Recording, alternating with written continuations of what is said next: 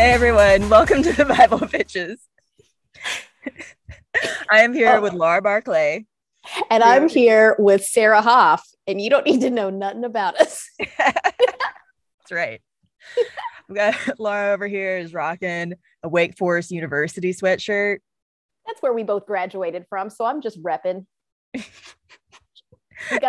both got our div school degrees and then went in wildly separate directions. Yeah. Sarah off to chase her dreams in LA, and me to chase a bourbon in Louisville, Kentucky. Many dreams are discovered out here in Los Angeles. Most of them pretty tragic. Pretty tragic. Hey, it's true. That is where you all do have the best true crime stuff. It's true. It's pretty great. Yeah. I'm not gonna lie. True crime served up with a side of palm tree. I remember way back when I first moved out here and I was living in like a pretty shitty area. Like it's better now, but it's still pretty shitty. And there were definitely rumors of I think they called him the Santa Monica Stabber because he would just walk up and down Santa Monica Boulevard, stab people. Jesus. I don't think he killed a lot of people. He would just stab them. What a weird MO. Well, there's a lot of mental health issues that are not well addressed out here. Truth. I'm glad he didn't kill him. That's good. That's good. As far as I know. Right. As far as you know. He could have escalated. We don't know. We're gonna give it a happy ending right now. Yeah. That's what we do. Right. He found them, assuming he was in a mental health crisis because this was going on for like months. Oh, okay. Yeah. This wasn't just like a one-time thing. Yeah. This was not a spree, if you will. A spree. Yes. Yes. Yes. We will hope he got the help he needed.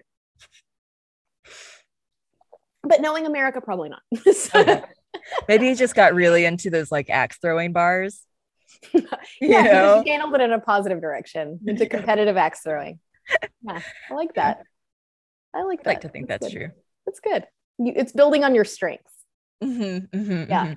It's really like finding a way to monetize what you are passionate about. Yeah. And you know who was really good at monetizing what they were passionate about? The Knights Templar. Solid segue. Indeed. It's what I do. Indeed you do. Today, we are talking about the Knights Templar in a part 1 of part 2 on said Knights Templar. Today, we're going to cover the origins and history. And next time, we're going to talk about some myths and like, are they still around? And, conspiracy theories and whatnot. So this time, we're going to start out with the background. Yeah. And also, I would just like to say, they are still around. I am one of them, and I'm excited to show you some of our rituals. Ooh. Just read the Da Vinci Code. That's just to tell you all you need to know. Wait, are you actually the Holy Grail, Sarah? Part of me is. But all right. So, origins of the Knights Templar. So much of what we talk about in this episode, unless cited otherwise, is from the Live Science article, Who Were the Knights Templar by Martin Contario. Contario? I think that's right. Contario. Maybe. I don't know. Yeah. Good. The Knights Templar were founded in Jerusalem somewhere between AD 1118 and 1119. This was after the First Crusade, as a series of wars between 1096 and 1099 AD, when the Catholic Church under Pope Urban II raised an army to take back Jerusalem and the Holy Land from the Seljuk Turks, who were Muslims. So the Knights Templar was essentially an order of devout Christian fighters who were dedicated to protecting Europeans traveling to the Holy Land, among other duties. So what caused the First Crusade? Well, Muslim Arabs defeated the Christian Byzantines in the 7th century to control Jerusalem. Over the centuries, Christian Byzantines lost more and more land to Muslims, which meant less control of sacred Christian sites where tourists love to visit and pay homage. So this is essentially like they're losing their tourist trade. By 1095 AD, Byzantine Emperor Alexios I Komnenos had enough of this whole losing territory thing and asked Pope Urban II, which is a badass name for Pope, for help. The Pope agreed, wanting all these holy sites back under Christian ownership. Also, you say Byzantine? I've always pronounced it Byzantine. Yeah, I don't know which one is right. I'm from the South, so I tend to elongate my vowels. You're probably right. No shame. I guess that is a Southern thing. I used to say posthumous until I was corrected to posthumous. Oh, okay. Yeah. Yeah. Yeah. Anyways, who was involved? Largely peasants from all across Europe, in numbers estimated between 70 to 80,000 from France, Flanders. Ned Flanders. was Flanders its own country? Isn't Flanders at the time a city? I think it's now a region somewhere. I've totally forgotten. And like, is it like in Germany? I think, but it was its own thing at the time. All right. Yeah. So in numbers estimating between 70 and 80K from France, Flanders, Germany, and southern Italy, who left for Jerusalem and fought a series of battles along the way to take back control of the territory. This created 4 territories known as Crusade states: the County of Odessa, the Principality of Antioch, the County of Tripoli, and the Kingdom of Jerusalem. Those are fun. Right? I would like to live in a principality. Yes, you should just create your own. A principality in in West Hollywood. Yeah, my apartment is my principality. Los Feliz. I'm staking my claim. Yes. Okay, so now we're getting to the creation of the Knights Templar. Okay, so there was a need to protect this holy land, govern it, and keep travelers safe. Remember back to those tourists, the original tourists who would kind of come and look at these holy sites. So the Order of the Poor Knights of the Temple of Jerusalem, which was kind of a long and sloppy name, so they shortened it to the Knights Templar, was created by French nobleman Hugh de Payens. Neither one of us speak French, so we had to. Sarah looked it up. We were practicing how to pronounce it before the podcast. Hugh de Payens. Yes. Okay. Hugh de Payens was the original French nobleman who created the Knights Templar. And he stayed behind in Jerusalem after visiting between 1114 and 1116 AD. Not much is known about him except that he was a French knight who probably fought in the First Crusade, was not very educated, but was a good fighter, and was from the Champagne region of France. Yes, there is a Champagne region of France. Fun side fact, I've heard this, and I don't know if it's true, Sarah, but Champagne can only be actual champagne if it's from the Champagne region of France. Yeah. Everything else is what, like it's like a bubbly, like a. Yeah. So they have different bubbly wines. Like there's Cava, there's Prosecco. Yes. There's another one like a Moscato, which is a real sweet one. Yeah. And I feel like there's another. Huh? Yeah. So there's all these different kinds, but none of them are actually can really formally be called champagne because they're not from this region. Yeah. So the Knights Templar name actually came from their headquarters on the Temple Mount in the wing of a mosque that was thought to be built on top of King Solomon's temple. And now, what is their purpose?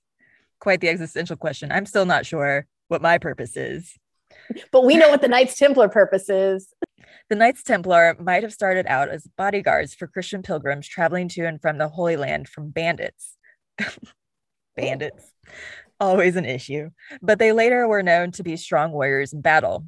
Though these knights were wealthy, they swore oaths of chastity and poverty and were initially supported by charitable donations approved by the Pope through a local hospital in Jerusalem in 1113, but then were supported by tax dollars as the recognition of King Baldwin II of Jerusalem in 1120 during the Council of Nablus. Nablus? I think you have an extra I that doesn't exist. Nablus. Okay. Nablus.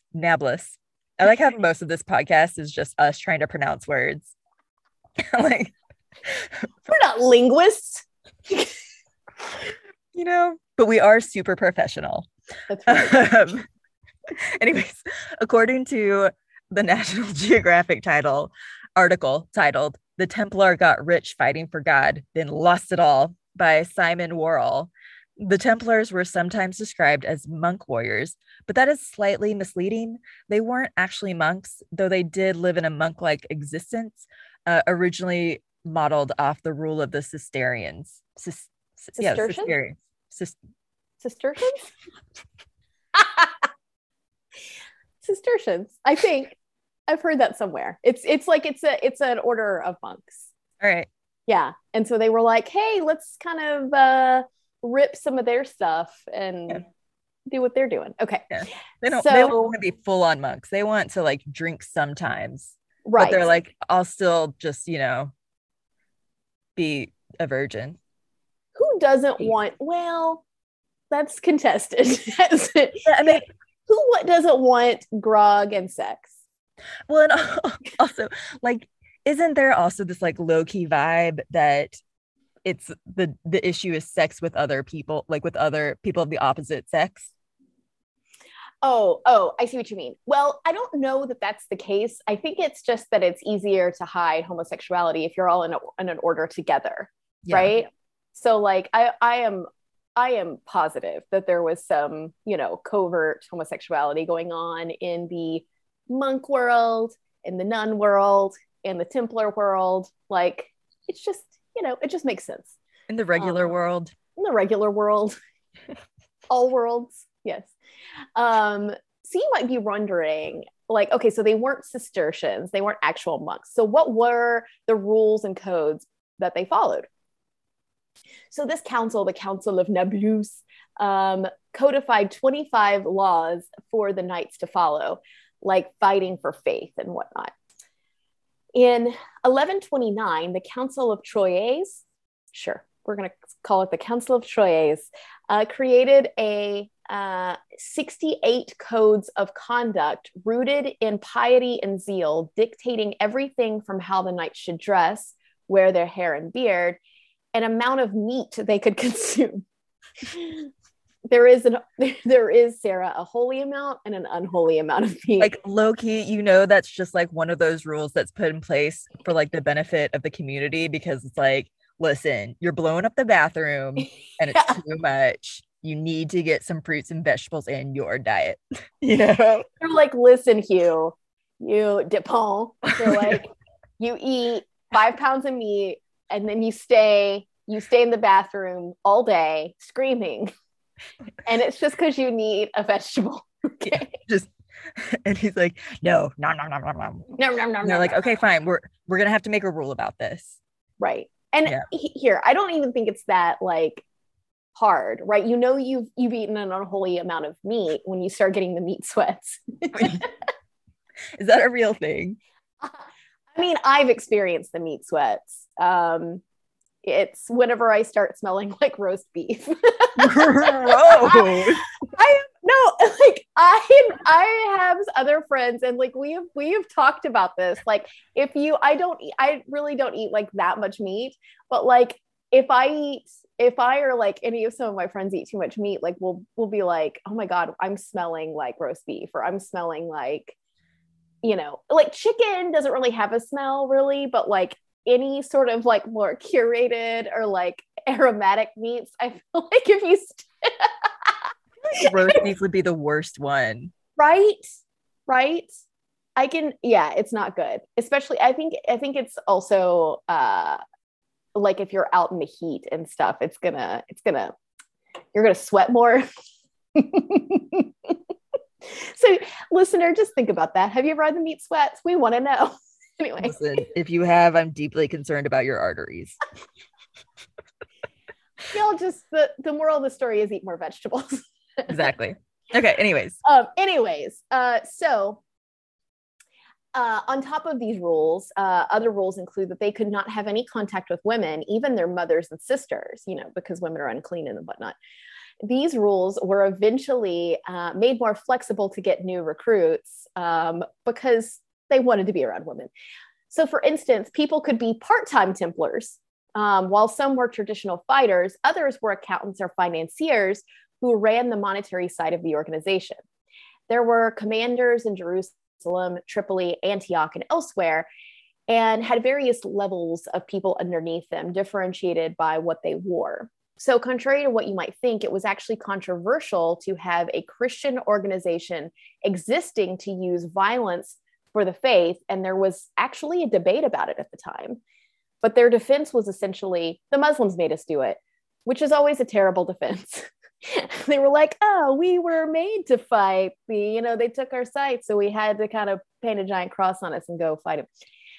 The ironically named Pope Innocent II provided cover for the Knights Templar with his papal bull, which is essentially a document that says, I'm speaking from the office of the Vatican, therefore what I say goes, and I'm speaking for God.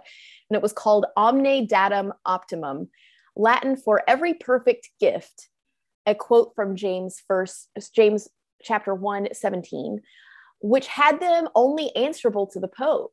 It let them be excluded from paying taxes, and it gave them the power to travel across borders.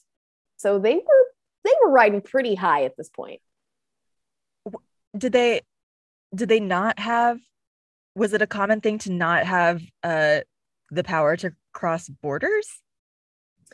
I think the question was like, who are they answerable to? Like who are they supposed to be answerable to? And at this point, it's only the Pope, versus before, maybe they were only using, it seemed like they started out as this protection force, right, for travelers to the Holy Land. But now they could sort of expand their purpose a little bit and just be these like Christian, like loose band of Christian fighters who aren't paying taxes and are just essentially only answerable to the Pope. So they're like kind of above state law. Yeah. So they're really like, so they're, if the Pope is kind of the most recognizable figure at this point in time in Christendom, then they kind of have more power than any given soldier or general from a country. That's super fun. It's like the original UN, only they're not working for peace. They're working for Christendom. So not great. Is the UN really working for peace? Is what? Nothing. Oh, yeah. I mean, that's a question, right? Anyways, so they grew in wealth and didn't have to pay taxes. And I think we all know what happens when you're given a lot of money and a lot of power. It works out well. Everybody's so well, ethical and on the up and up. Mm-hmm. So they're kind of like Jeff Bezos and started building projects both in Europe and the Holy Land. They put all of their wealth into guarding these buildings. They offered financial services and even served as financial managers for the French government. So they're like a competent version of a competent version of Trump with real estate and Warren Buffett combined. Is Trump a competent real estate mogul? Yeah, no, like they're a competent version. Yeah, they're a competent version of Trump. So like think massive real estate person plus the financial prowess of Warren Buffett. Like they're kind of both of those things in one.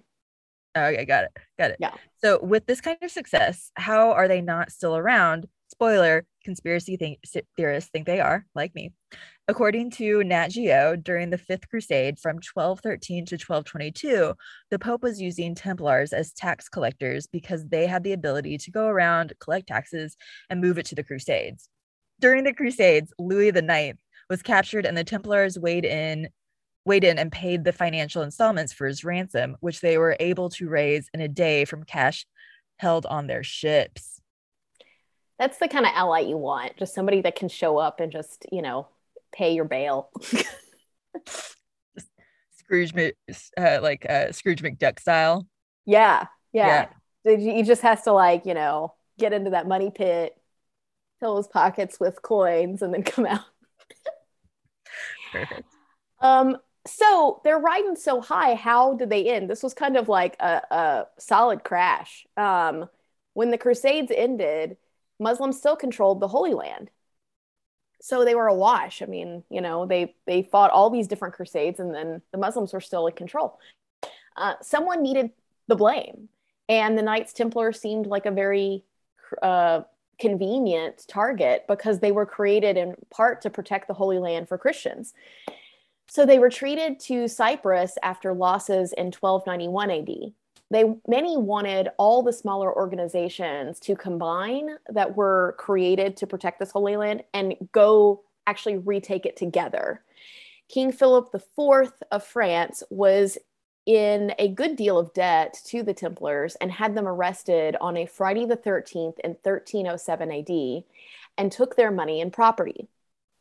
The charges against them were very likely false and or ridiculously worded references to their ceremonies to bring about an expedient end, spitting on the cross, worshiping idols, and kissing each other. The kissing was in reference to the kiss of peace many Christians would use in greeting at the time. So they were tortured and they confessed, under duress, so it probably wasn't legit. Pope Clement V absolved and eventually disbanded them in 1312 AD. The last Grand Master, Jacques de Molay, was burned at the stake in Paris in 1314 AD. According to Nat Geo, as Jacques de Molay dies, one eyewitness says the Templar master asked God to take revenge on the people who had tormented him. Within a year, both Philip IV of France and Pope Clement V were dead. But did some survive? And what happened to them if so? And do they still exist today?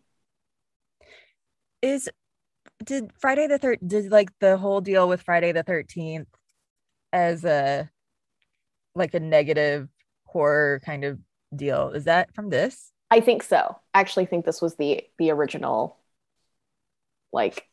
It's that plus it's an imperfect number.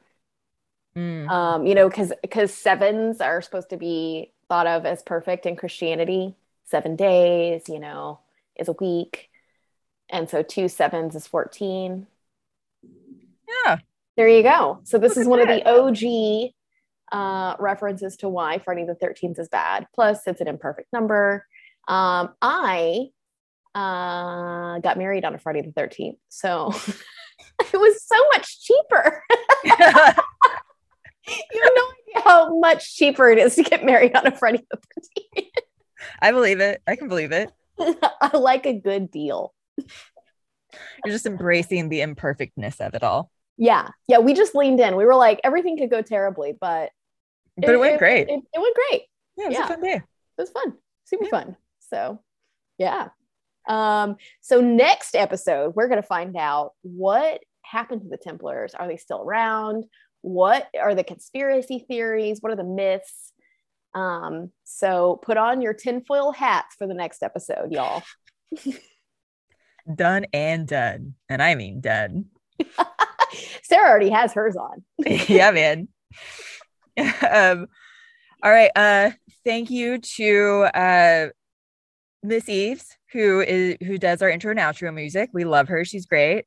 And check us out on iTunes, SoundCloud, Stitcher. You can check us out on basically any of those platforms, and find us on our website, our yes, brand spanking new website, which also has a link to our Patreon, which you should definitely help become an honorary Bible bitch, because you get not only the honorific title of Bible bitch, you get to help us make fun episodes for you to listen to. And you can find that website at BibleBitchesPodcast.com. Indeed. And also you can check us out on Instagram at Bible Bitches Podcast, or Twitter at Bible Bitches. Correct. Wonderful. We'll see you next time for part 2. Yeah, it's gonna be awesome. All right, take care, y'all. Bye.